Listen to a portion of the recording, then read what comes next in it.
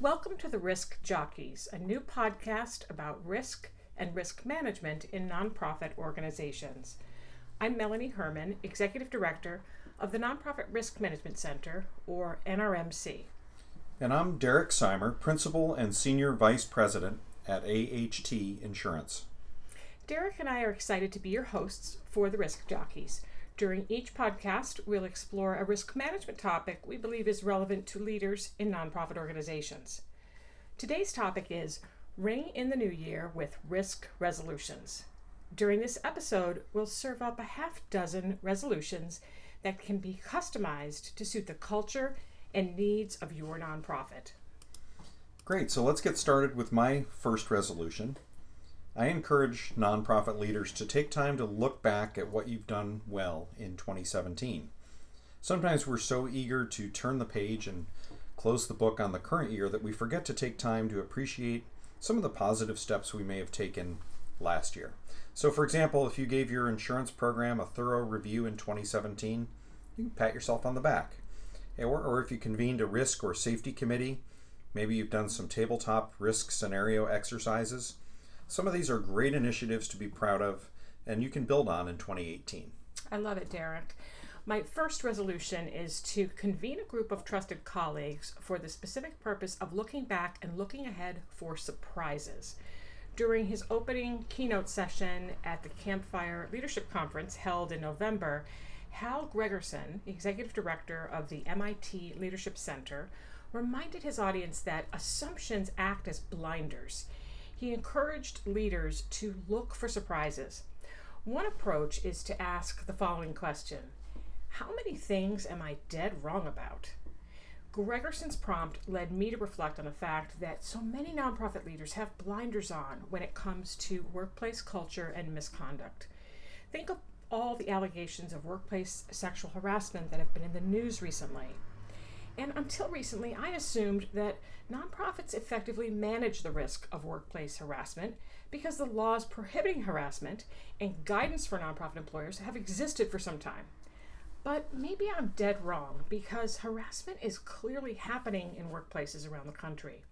That's just one example of how nonprofit leaders can reflect on their assumptions and intentionally look for surprises that might otherwise go unnoticed. That's a great one, Melanie. My second risk resolution is to really budget some time in 2018 to step back from the daily pressures and take a deeper look at maybe some new or emerging risks. For example, in the higher ed space, I might spend some time thinking about some of the implications of the new tax bill and what that might mean for college and university endowments. Or I might want to learn more about things I really don't know that much about, such as blockchain technology, or artificial intelligence, or augmented reality, and maybe how some of these new technologies could present emerging risks for nonprofits. In other words, I am making a resolution to specifically block out time for learning about new risks and thinking more in depth about them.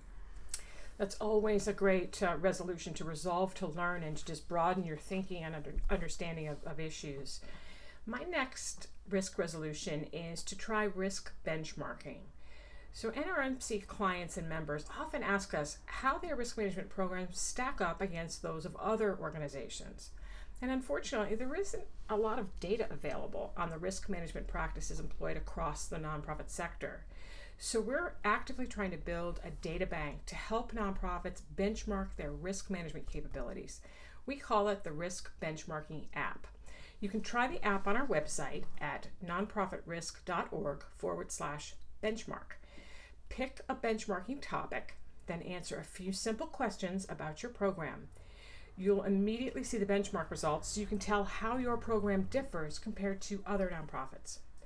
Aside from benchmarking against sector standards or industry standards, nonprofit leaders should also resolve to benchmark against their own risk management goals. The most effective risk program is one tailored to meet the needs of a specific nonprofit. With that in mind, set your own risk milestones for 2018 and benchmark against your progress toward those tailored goals. My third and final resolution is to start to spread the message about a new relationship that AHT has with the Nonprofit Risk Management Center. And in particular, we're really excited to really be an early adopter of the Nonprofit Risk Management Assessment that Melanie, your team has developed and we think very highly of. And since AHT has signed on and has the ability to use this tool with many of our clients and prospective clients, we want to make sure that as many organizations as possible really have the opportunity and take advantage of this great online tool. We think it is a super way for nonprofit organizations to develop a really good baseline of risks they may face and start to develop a strategy for how they can manage these risks going forward. Wonderful. We are so proud of that new app, and with AHT signing on, it's really been validation of all the time and energy that went into developing some of the cool features of the app this past summer. So thanks so much for that.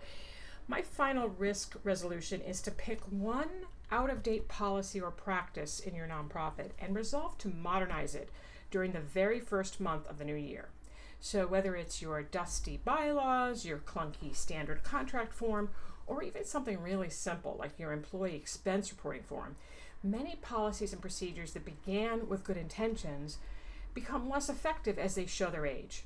So take a quick poll of your team to identify which dated internal policy should be fixed first. And just pick one.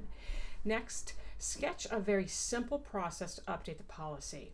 And keep in mind the broad, narrow, broad approach, which means that you start by collecting input from the broadest audience of stakeholders, and then you engage a small team to edit and draft, and then you test the revised version with a broader audience, bigger and more diverse than the task force, but not as broad as the initial group. That technique is called broad, narrow, broad. Another tip is to make sure that the project's biggest detractors, and you know who you are invited to comment very early in the process. Well, Melanie, we have some good resolutions. Of course, exercising every day and losing 5 pounds is also on the list. But hopefully our conversation today has inspired our nonprofit listeners to identify and really go after at least one risk-related resolution in 2018. I hope so, Derek. I want to thank you and also our listeners for joining us for episode number 4 of the Risk Jockeys. Happy New Year, everyone. Happy New Year.